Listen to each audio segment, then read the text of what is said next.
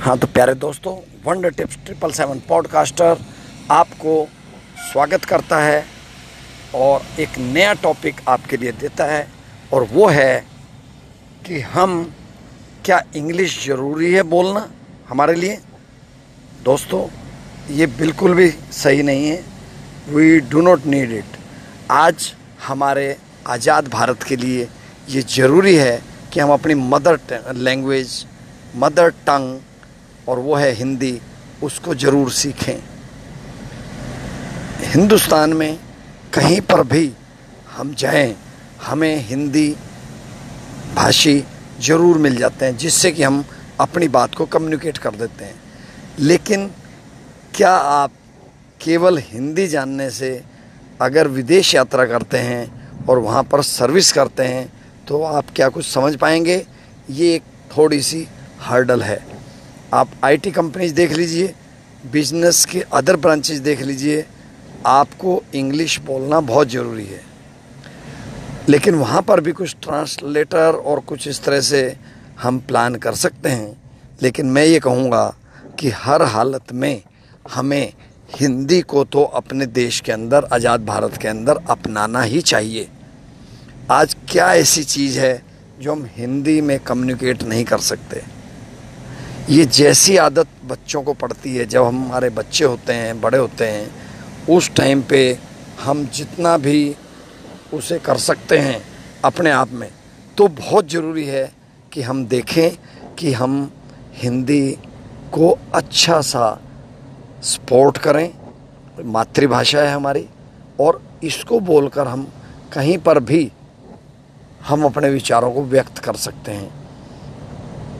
एक बार की बात है, शायद ये 1991 के आसपास की। I was in Coimbatore. तो मुझे वहाँ की भाषा नहीं आती थी, साउथ की।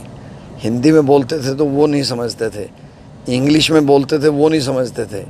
और ऐसा ही इंस्टेंस मेरे साथ 99 में when I was in Switzerland, France, Germany, वहाँ पर भी मैंने कई जनरल स्टोर्स पर, बड़े बड़े स्टोर्स पर देखा, जहाँ पर कम से कम 100 काउंटर थे, कि वो लोग नहीं समझ पाते थे इवन इंग्लिश भी। तो मेरा सिर्फ कहने का मतलब ये है कि अपने हिंदुस्तान में आप पूरी हिंदी भाषा को तवज्जो दें। स्टेट्स की भाषा भी आप बोलें, लेकिन एक इस तरह है ना कि आपस में अगर विचार व्यक्त करने हों, आपस में कुछ खरीद फरोख्त करनी हो, तो उस टाइम हम हिंदी में एक दूसरे को समझा सकें। इंग्लिश ही बोलने वाले ज़्यादा स्मार्ट हैं, ऐसा नहीं थिंकिंग होनी चाहिए। इसी तरह जब पेरेंट्स टीचर मीटिंग होती है, आप तब भी देखें, जो टीचर, जो बच्चे, जो पेरेंट्स अगर इंग्लिश में बात कर लेते हैं तो ऐसी थिंकिंग बनती है कि they are much smarter. Whereas मेरे व्यू में ये बिल्कुल ही गलत है।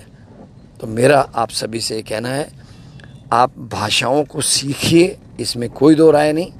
जिस तरह मैं हिंदी, इंग्लिश, पंजाबी, हरियाणवी और राजस्थानी को मैं अच्छी तरह समझ सकता हूँ, तो ये आती हैं। आप इसमें चाहें तो और कई चीज़ें सीख सकते हैं। ज़िंदगी में आपको मैं एक मैसेज और देना चाहता हूँ साथियों, कि आप कुछ भी चाहें वो कर सकते हैं, बिकॉज़ आप एक जीत के सिकंदर हैं। जीत आपका पेशा होना चाहिए। लेकिन अगर उसमें कभी अपने को हार भी मिलती है, असफलता भी मिलती है, तो चिंता ना करें, क्योंकि मंजिल पर पहुंचने के लिए एक एक मील का पत्थर हमारे लिए वैल्यू रखता है। तो आइए इस धारणा को हम अपने मन से ख़त्म करें कि इंग्लिश ही सब कुछ है। हाँ, ये ज़रूर है कि हमें अगर प्रादेशिक भाषा भी अगर समझ में आती है तो कोई दिक्कत नहीं, क्योंकि ये हिंदी के आसपास ही हैं। इंग्लिश आनी चाहिए अगर आप फॉरेन में सर्विस करते हैं या विदेशियों से बात करना चाहते हैं या बिजनेस करते हैं। इन सभी बातों को ध्यान रखते हुए आप सभी लैंग्वेज पे कमांड करें, and you can do it. Hindi, English और जिस प्रदेश में आप रह रहे हैं वो तो आपको अच्छी आनी ही चाहिए, क्योंकि मेरा स्टे अलग अलग स्टेट्स में हुआ, 6-7 स्टेट्स में, तो उनकी लैंग्वेज काफ़ी हद तक मैंने सीखने की कोशिश की। पूरे पारंगत तो नहीं हुए, लेकिन हाँ ये है कि भाई काफ़ी उनको समझा लेते हैं और समझ लेते हैं। इन्हीं शब्दों के साथ आपको एक कैसी लगी पॉडकास्ट, अपने कमेंट्स दीजिए, अपने व्यूज़ दीजिए, और ज़्यादा से ज़्यादा इसको आप अपने साथियों में, अपने परिवार के सदस्यों में फैलाइए। All the best till next video. Thank you very much.